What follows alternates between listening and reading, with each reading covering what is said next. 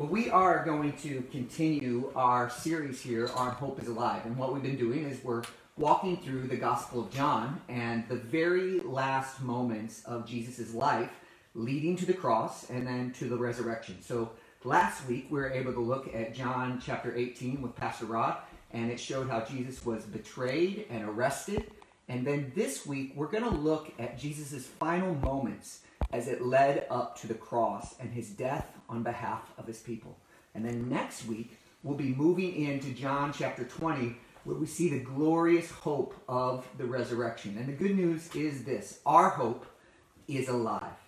We don't put our hope in something that is not living, something that is dead, something that is passé, but we put our hope in the living Christ, who lived the life we should have lived, who died the death we should have died, and rose victoriously on our behalf. So we're going to jump in here to John chapter 19. If you have your Bibles, I'd love for you to follow along with me. And let's just ask the Lord's help one more time here. Lord Jesus, thank you so much for your goodness and your grace. Father, we praise you that you have given us your Spirit, and even in this unusual time, Lord, you are with your people. You meet with your people. Help us to be reminded that the church is not a building. Lord, although we long to be together, we long to gather together, your Spirit is still with us. Christ is still at work, and you still love your people. So I pray through your word this morning that you would encourage us to see that we have hope, and it's in a person, and he's alive. Lord, would you help us this morning? In Jesus' name we pray. Amen. In the summer of 1940, during World War II, England faced one of its darkest days. The Germans had already rolled through Holland, Belgium, Luxembourg, and even France, and it seemed like the invasion of the United Kingdom itself was imminent. It was at this moment when the newly minted Prime Minister Winston Churchill uttered his famous words: "If the British Empire lasts 1,000 years, men will say this was their finest hour." In other words, Churchill saw this terrible circumstance as an opportunity for the British people to rise up, to show that this dark day actually could be their finest hour. And in one sense, that is the story of the resurrection of Jesus. Sorry, once again, here we go. There we go. In a sense, this is a story of Jesus' death. For although the crucifixion was certainly humanity's darkest day, it was also Christ's finest hour. Without question, the crucifixion was an indictment on humanity. We crucified, as the Bible said, the Lord of life. And yet, while suspended between heaven and earth on that cruel instrument of death, the glory of Jesus shined brightly. It was indeed his finest hour. In fact, the cross simultaneously condemns our sin and exalts our Savior. Yes, the cross was cruel. It was awful. And it was an indictment on humanity as a whole. But at the same time, it exalted Jesus in a unique and glorious way. What a beautiful paradox. So why was the death of Jesus his finest hour? It's that question I'd like us to think about in the next few minutes together. And I'd like to give you just a few reasons why the death of Jesus was his finest moments. And I'm having technical difficulties here. Okay. First of all, Christ's death was his finest hour because it was a kingly death. John chapter 19 begins with Jesus in the custody of the Roman governor Pilate. We heard about that last week in John chapter 18. What is noteworthy about this interaction between Pilate and the others surrounding there during these final hours of Jesus' death is that time and time again, Jesus is referred to by the exact same title. After the soldiers beat him, we are told this. It says this in the passage. "And they kept coming up to him and saying, 'Hail, King of the Jews,' and were slapping his face." So there Jesus is being beaten, and they keep on calling him King of the Jews. And then to accentuate their insult, they dress him in a purple robe and put a crown of thorns on his head.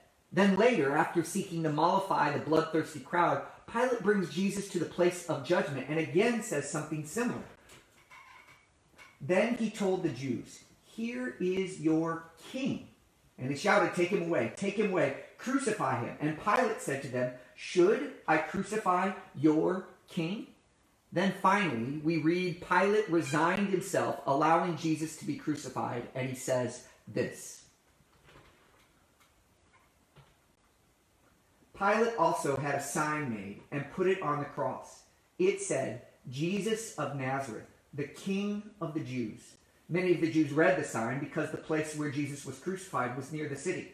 So the chief priest of the Jews said to Pilate, "Don't write 'the King of the Jews,' but that he said, 'I am the King of the Jews.'" Pilate replied, "What I have written, I have written."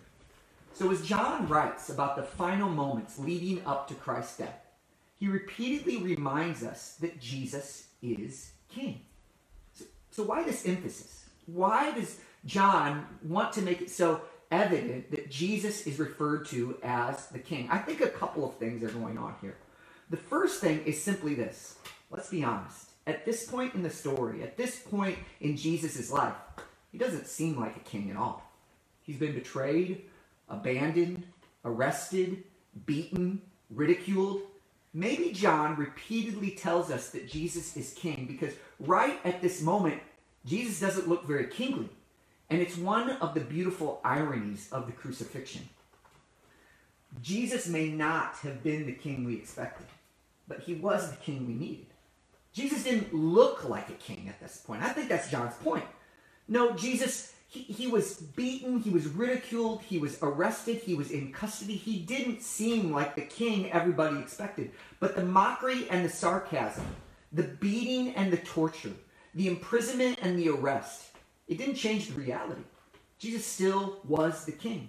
And despite all appearances to the contrary, Jesus is the very king that we needed. Think about it for a moment. A major portion of the role of a king is what? It's to protect the people they serve. In fact, in the Old Testament, when the nation of Israel repeatedly cried out for a king, they understood this reality. Here's what it says in the book of 1 Samuel. "We must have a king over us. Our king will go out before us and fight our battles." So why did the Old Testament people want a king? They wanted a king who would fight for them. And friends, isn't this exactly what Jesus was doing? Our king, though he didn't look kingly at that moment, was riding out in front of his people to face the enemies they could not beat themselves. He was going to the cross as our king, as our protector, to face down sin and death and the devil himself on our behalf. Here's the reality. On the cross, King Jesus won the battle for us that we could not win ourselves. And that's why it was his finest hour. Because at the head of his army, out in front of his people, Jesus rode to face down our greatest enemies. He faced sin. He faced death. He faced the devil himself, and he won the battle. Christ's finest hour. He didn't look like the king. He wasn't the king we expected, but he was the king that we needed. But there's another reason why the crucifixion was Jesus' finest hour. His death was not only kingly, it was also planned. You say, what do you mean by that? Well, as you read the account of Jesus' death in John chapter 19, another feature becomes clear. I want you to follow along with me and look carefully at the text if you have your Bibles with you. Look at verse 23 in particular, where it says this.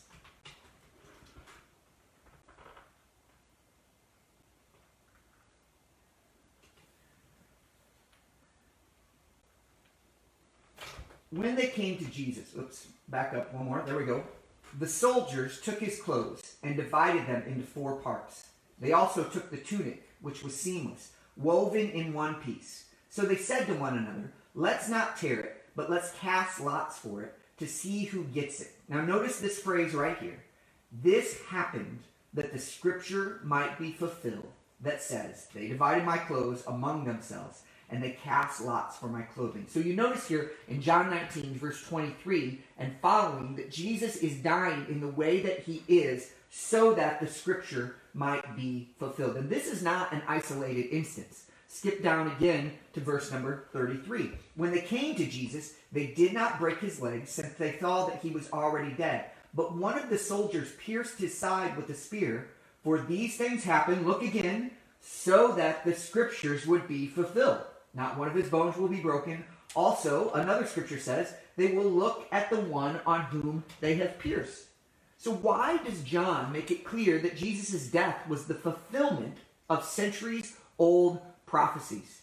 I think the answer is that John wants us to understand simply this. The cross was never plan B. Jesus was not caught off guard by the arrest or betrayal of Judas. He was not making the best of a bad situation. Jesus laying down his life had always been part of God's plan for his people. Christ actually makes this even more emphatic in the way his actual death occurred. Verse number 30.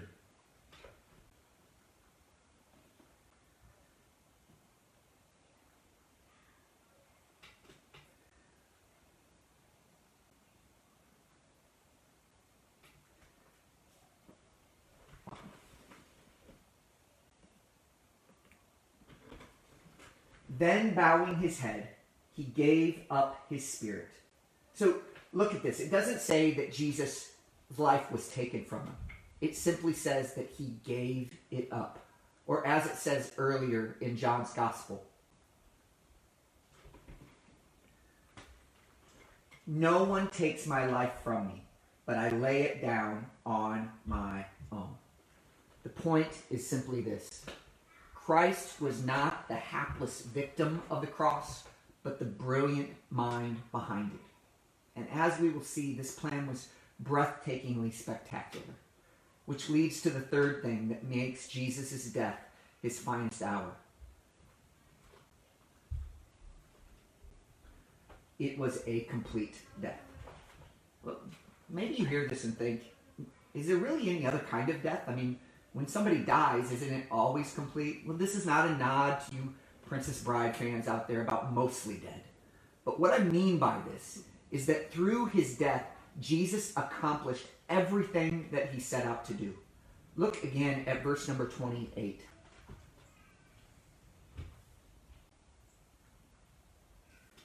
After this, when Jesus knew that everything was now finished, that the scripture might be fulfilled, he said, I'm thirsty. And a jar full of sour wine was sitting there. So they fixed a sponge full of sour wine on a hyssop branch and held it up to his mouth. When Jesus had received the sour wine, he said, it is finished. And there's a very key distinction in these words, namely this. Jesus did not say, I am finished, but it is finished. In other words, through his death, Jesus finished the work that he came to do. And what was this work? Why? What did Jesus came to do? Earlier in his gospel, John tells us very emphatically in one of the most common passages in all of the Bible, it says this.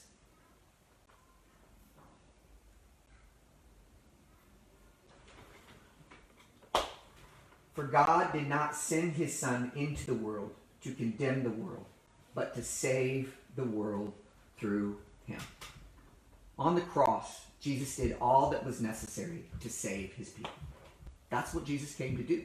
And when he said, it is finished, he meant he had finished the work of rescuing his people from their sins.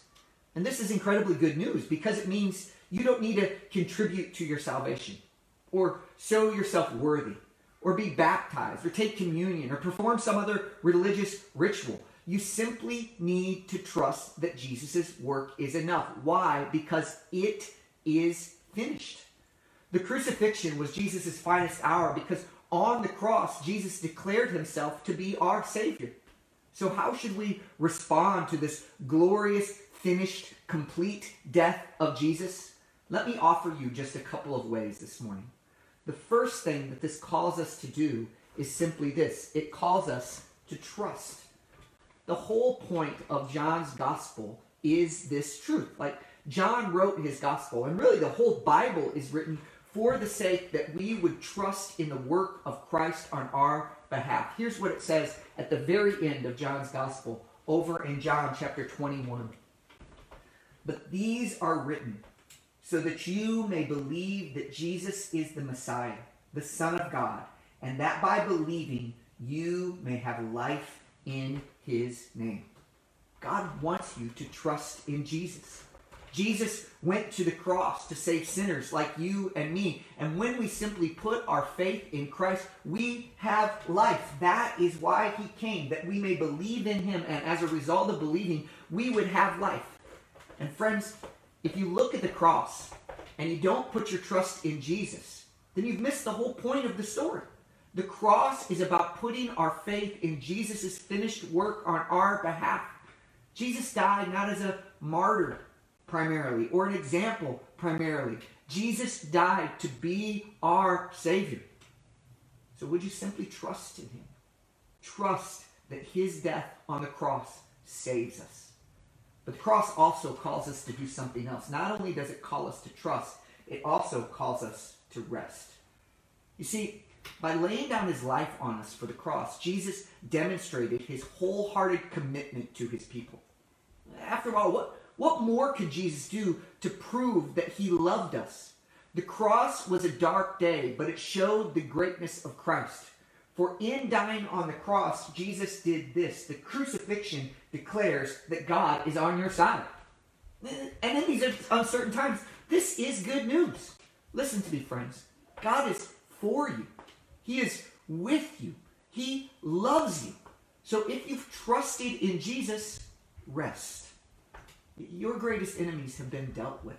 Your worst enemy is not the coronavirus. It's bad and we should take precautions and we should be safe. But your greatest enemies is sin and death and the hell. And Jesus went out and conquered those on our behalf. There may be a great deal of uncertainty in this life and right now at this time. But rest assured, if you have trusted in Jesus, there is one thing that is absolutely certain. God is for you. Rest, because Jesus died on the cross to demonstrate that God is on your side. Then finally, one more thing. The cross compels us to share. Look, listen very carefully to this statement. Jesus died to take away your sin. Let me say it again. Jesus died to take away your sin. That's the greatest news in the world. And because of this, it demands our proclamation. We can't say that the gospel, the work of Jesus on behalf of sinners, is good news and then sit on a hat. We can't bury it under a bushel, as the Bible says, but we have to let that light shine. Now, I certainly understand that in this strange time that we're living in, that sharing our faith has become uniquely challenging. I don't have any question about that. We're isolated. We're distanced from people. But in spite of this, although this season certainly presents some challenges, it also presents some unique opportunities. With this pandemic, people are faced with their own mortality. They're afraid. They have some isolation time. They're starting to ask some serious questions about life. So as believers, we have hope in Jesus and the best news in the world. So how can we leverage this time for the sake of proclaiming the gospel of Jesus? Now, I don't pretend to have all the answers. I'm sure some of you have some great ideas about how you can share your faith during this time. But let me offer just one strategy. I'd like us as a church, many of us from Gospel Hope, to do a couple things in order to share the gospel. I'd like many of us to use these ideas right here. Would you create a short 1 to 2 minute video, very brief, telling your story of how Jesus changed your life? If you need some suggestions about best practices or how to do that or how to take selfies or whatever, if you need that, we're going to link an article right now in the comments section where you can go to, and it's under Jesus Changed Your Life, and it can give you some practical suggestions about how to do that. After you record that, would you share that video? Share it on social media with all of your friends and link to the hashtag Jesus Changed My Life. What that would do is it would connect people with not just your story, but dozens and dozens of other stories of how people have come and to see their life be changed by Jesus. Then also link it to the Gospel Hope Church social media handle, whatever media form you're using, whether it's Instagram or Facebook or whatever you're doing, link it to Gospel Hope so that those people are not only attached to Jesus and his saving work, but also to a group of local believers who will want to engage with them and the gospel. And then thirdly, pray. Maybe the Lord would use this to help us see more people come to Easter than even in our Easter services as we kind of exponentially spread the net through our social media handles so that we can see people knowing about how Jesus changed your life. Friends, let's be people who are about the death of Jesus, and we recognize that it was a kingly death, it was a planned death, and it was a complete death. And because of that, we should trust in his work on our behalf. We should rest in his work on our behalf. And we should share his work on our behalf to anyone and everyone who would listen. Can we pray together? Lord, we thank you so much for your goodness and your grace.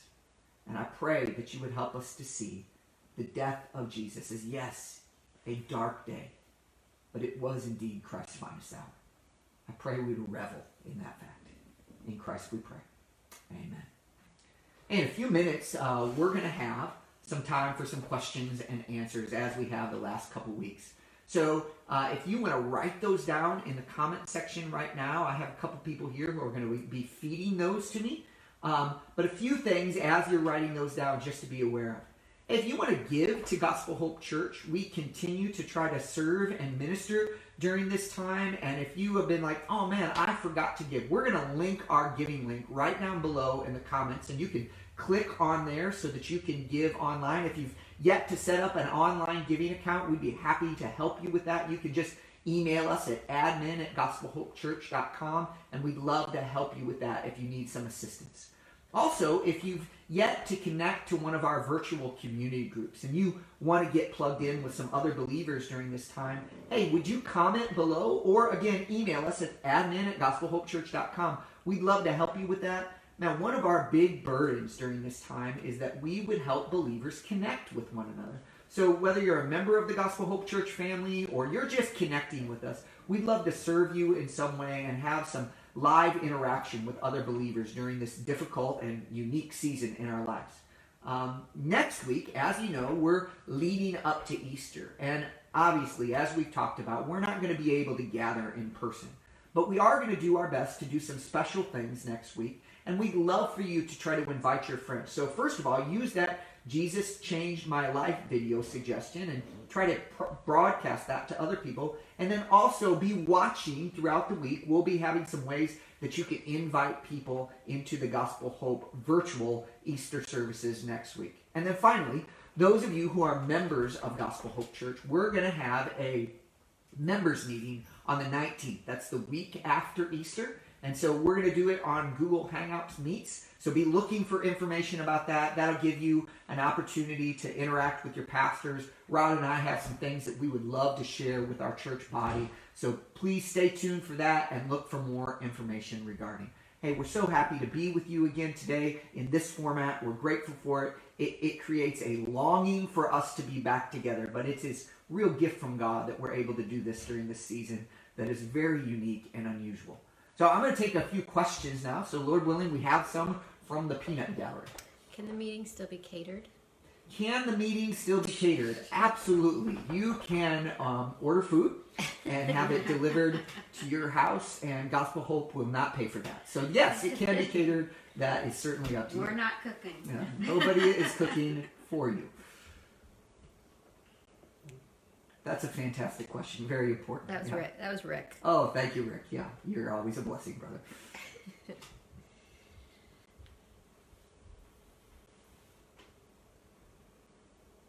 Hey guys, I even gave some announcements to give you time to type. You can't be that slow. Here's one. Yeah. Could you lead us in a church prayer for our lost neighbors during this weird time? I'm curious what your prayer would be like. Okay. Yes. Who's that from? That is from Elizabeth Beck. Yes, certainly, Elizabeth. Let's do just that. Let's pause just for a minute and ask for the Lord's help. Lord, we come to you in the name of Jesus, and we just ask for your help. Lord, we need to be filled with wisdom during this time. Because knowing how to reach out and minister to people in unusual ways is something we need your guidance about. So Lord, I pray that you would fill us with your Holy Spirit. Help us to embrace the reality that we have the mind of Christ. Help us to be saturated in your word and understand the times. Give us discernment and discretion to be able to know how to engage those around us. And Father, I pray for our neighbors right now. Lord, I pray that their hearts would be sensitive to your word. I pray that they would be searching, that all of this uncertainty would lead them to be looking for hope.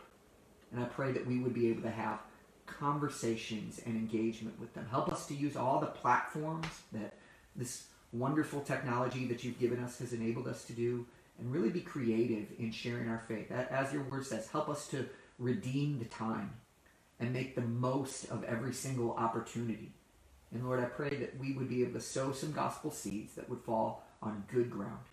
I pray that the folks of Gospel Hope Church would be known as good neighbors during this time. Mm-hmm. Help us to know how to do that wisely and well. In Jesus' name we pray. Amen. Mm-hmm. What are some practical ways you've been fixing your mind on Jesus? Yeah, great question. I would say for me, it's just been regularly trying to, even though this time is unstructured as it usually is, really spending time with the Lord in prayer and going through my regular routine of devotions and prayer. What I do every morning is I try to spend some time in the Word and just saturate my mind with God's Word. So if you don't have a regular time of reading God's Word, I would encourage you to use this to establish that discipline in your life. Next thing I do is I really try to pray. So first of all, I pray for my own heart and ask God to really grip me with Him for that day and really kind of unburden myself to the Lord. And then I begin to pray for my family, for my community group, for our church, and other circles of people that I pray for. But really beginning to intercede for other people helps me to get my mind focused on my role as really trying to be at the hands and feet of Jesus in the world. And then finally, what I try to do is I journal. It's a helpful habit and practice for me to really focus my mind in on what the Lord does. Then throughout the day, what Trish and I have been doing is we just are trying to spend time in various platforms with our kids, trying to intentionally disciple them, whether that's family devotions or breaking out with our boys or breaking out with our girls. But I would just encourage you to build some disciplines into your life that allow the Word to be saturated in your life. So often we try to do so much, but I would encourage you, just start small and say, man, if I'm not getting the Word in my life, maybe you need to pause at lunchtime and read the Scriptures for a minute or something. But build in some regular habits of letting the Word into your life. How can I rest when I am really struggling with anxiety at this time? Yeah, that's a great question. I think that's a common temptation that we're all facing in anxiety. I think the verse that always helps me is simply in 1 Peter, where it says, cast your cares on the Lord. Why? Because He cares for you. So two realities there. First of all, I need to believe that God cares for me. That's at the root of our anxiety, because every time we worry, we're essentially saying, God, you don't got this. I can't trust you. You don't care about me enough. There's a heart that is mistrusting of the Lord's sovereignty and His wisdom and His love for us. So that's the first focus. God, you care for me. And then cast your cares on the Lord. Well, what does that mean? It means that I don't have to figure it out. I don't have to know the answers to that, but rather to say, God, this worry is ultimately not meant for my shoulders, but it's meant for yours. So I should do my due diligence. I should take precautions. I should be careful. But then at the end of the day, I should transfer that worry over to the Lord. So I would say maybe you need to do something even physical where you hold something in your hand and you say, you know what, Lord, at the end of the day, I'm not going to worry this, but I'm going to set this down. I'm going to cast this care upon you. I think that's something that we all have to do on a regular basis is fight against anxiety. It's not wrong. It's not wrong to be concerned. It's not even wrong to have fears in our hearts. What's sinful is when we allow fear to be greater than our faith. We have to allow our trust that God cares for us to trump our worry and our anxiety. How have you been seeing God move during this time? Yeah, let me share one story that was super encouraging. So as you have seen, Pastor Rod and I have been doing devotionals throughout the weeks. And this past week, we invited our missionaries to participate on that. And if you didn't get to catch up on those, I'd encourage you to kind of hear from some of our missionaries. Unfortunately, we didn't get to hear from the Barbers. They were scheduled for Thursday, but they don't have internet right now, so they couldn't get that over to us. But on Monday, Pastor Manuel Sanchez shared with us. And what I was very encouraged by is that one in our congregation, after seeing that video, gave financially to the Sanchez's. I mean, what a beautiful picture of the body of Christ and responding to needs. So that was terribly encouraging to us. I think another thing that Pastor Rod and I have been talking about is, man, this season is certainly challenging, but it also has some unique opportunities. And it's caused us to kind of take off our traditional church hats and put on our creative thinking and really say, how can we be encouraging our church with some of the things that we're doing on an ongoing basis? So let me tell you, Rod and I have received dozens and dozens of texts as we have sought to reach out to our congregation, you guys reaching back out to us and say, how can we pray for you? Man, as your pastors, we are deeply, deeply encouraged by that. That you folks not only are appreciating and receiving care for us, but you're really being great responsible siblings and seeking to care for us as well. Now, we want to be known. When we come out of this and on an ongoing basis, we say it at Gospel Hope a lot. The church is not like a family, it is a family. We just want that to be tangible. When people come into our congregation, we want to be known as a group that, man, that group of people really treats one another like family, and we believe that can have some ongoing implications even out of this pandemic, where people would gather with Gospel Hope Church and they'd be like, man, I feel like a brother or sister in this place. How can we be reminded that God is on our side and that He is for us when we are praying for what we believe to be good things, but God is not answering in the way we see as good? That's a great, great question there. How do we respond when God doesn't give us what we think is good? Let me use an illustration that may be helpful in this. I have a bunch of children, 8. And let's suppose I sat down with my 8-year-old, Selah, and began to explain to her trigonometry. I don't think I could do it anymore, but there was a time where I was pretty good at math. And I explained it to her, and she said to me, Daddy, I don't get it. And the question I would ask is this: is the problem with the trigonometry, or is the problem with Selah's limited capacity? And I would say, she's not being sinful, she's just being 8, and her capacity, her mental ability is not at the point where she can grasp that yet. That's always been helpful for me when I pray to the Lord and He doesn't give me what I want. I have to realize that the problem is not with God or His unwillingness to love me or care for me, but it's in my limited capacity. He's God and I'm not. He's able to understand things that I don't understand, and He has a sovereign and wise, all-encompassing plan that encompasses all of life that I just can't wrap my mind around. So at the end of the day, what we need to say is, Lord, I'm presenting my request to you, and I think these are good things, but you're God, and I'm not. And I trust that if these aren't good, you won't give it to me. Or as the Bible says in Matthew's Gospel, when you ask for bread, your Father is not going to give you a stone. So sometimes we think we're asking for bread when we're really asking for a stone. And we need to have confidence that the Lord knows what is best for us. Again, it goes back to understanding the character of our God. He really does care for us. So rest in the reality that God knows best, God loves us, and God is in control. And when you put those three things together, it enables us to navigate life's difficulties with faith and confidence and even a sense of peace, even when we don't get what we want. For those who struggle to see the urgency or importance of sharing the gospel with the lost, how can they use this time to cultivate a heart for the lost? Yeah. In one sense, sickness is a gift.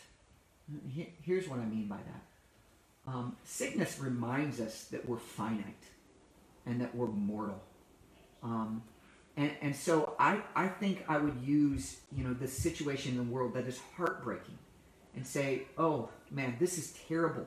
It's sad that people are dying. It's sad that people can't get the care that they need. And we should grieve on that. But we should grieve even more that people are dying on a far more fundamental level. They're dying spiritually. And this sickness, in one sense, is a parable of the greater suffering, of the greater sickness that is in our heart, that only the great physician could heal. So I would encourage you to use this pandemic to point you up the beam, as C.S. Lewis says. Go up the beam and get to the real pandemic, and that's the pandemic of sin that doesn't affect 1 or 2 or 3% of the population and lead to death, but it infects 100% of humanity. All of us have a worse disease than even COVID-19.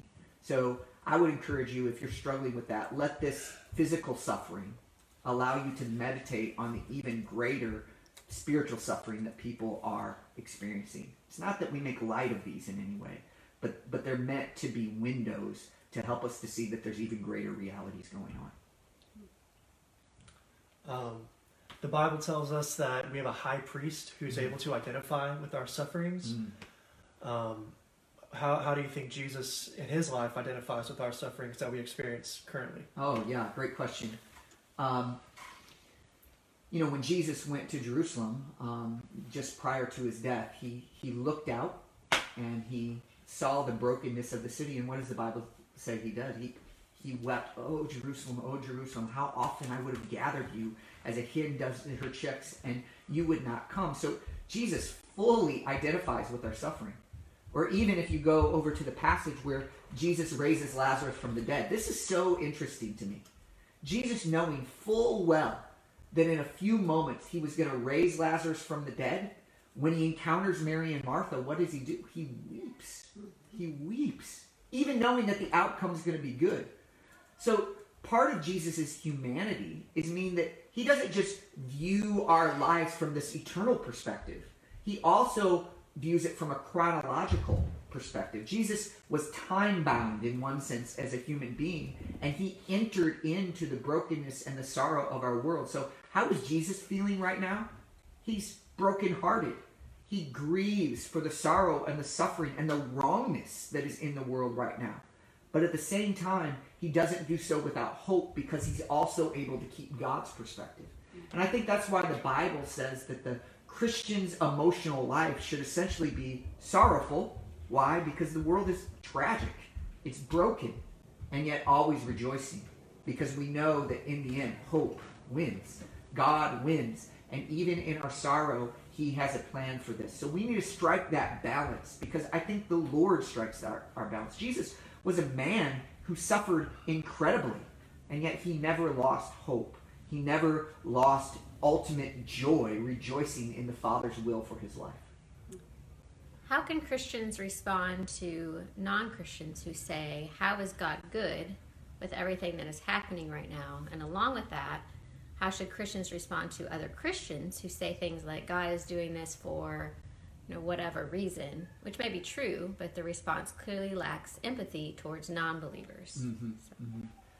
Yeah, I think that goes a little bit back to the question that I just answered with, I think the proper emotional note that Christians should be striking is sorrowful yet always rejoicing. So we don't make light of human suffering in any way, and yet, as the Bible says in other places, we don't grieve like those who don't have hope. So there's an underpinning of hope in all that we do. So what is God doing in this? Well, there's some things that we do not know, but we do know certain things that God is doing, because the Bible says in Romans chapter 8, verse 28, that we know that in all things God works together for the good of those who love him, who are called according to his purpose. So what is our good? Well, as you unpack Romans 8, and I encourage you to go back and study that, part of the good that God is accomplishing in our lives through suffering is making us more like his son, that we would be conformed to the image of Jesus. And so I don't know all that God's going to do. I see some unique maybe things that God is going to do. I think he's going to mobilize the church in some ways to go beyond the walls. I think he's going to raise up a wave of compassion in the church that gives us more urgency about our mission because people are dying. But I do know with 100% confidence that God is, what he is doing, is using this time to make us more like Christ. And don't you feel that? Don't you feel in your heart like a longing for Jesus more? Don't you feel like this unrightness, this uncertainty makes you long for more certainty in God? So don't neglect the role of suffering that it's meant to have in our lives to drive us to the Savior. You came to Jesus, if you are a believer, because you knew there was lack in your life. And we still have lack in our lives as believers, and that's still meant to drive us to Jesus. So, Gospel Hope, let's be people who strike that balance between grief and hope that is proper for a Christian to have. So I'd encourage you, if you're really struggling with that, you don't want to be glib on the one side, or you don't want to be hopeless on the other side, really get into the life of Christ, really meditate on Romans chapter 8, and see how those passages of Scripture can encourage you to have that proper, I would say, sanctified emotional balance in your life. Right, well, Gospel Hope, we're so grateful for you. If you have more questions about this, man, Pastor Rod and I are certainly available. We'd love to talk with you or chat with you online. Feel free to reach out to us. We love you. We're grateful for you. We hope you're encouraged by today. Let's just pray real quick. Lord Jesus, we need you in this uncertain time. Thank you that we have certainty in the bedrock of Jesus' death on our behalf. In his name we pray. Amen. Amen. Love you guys.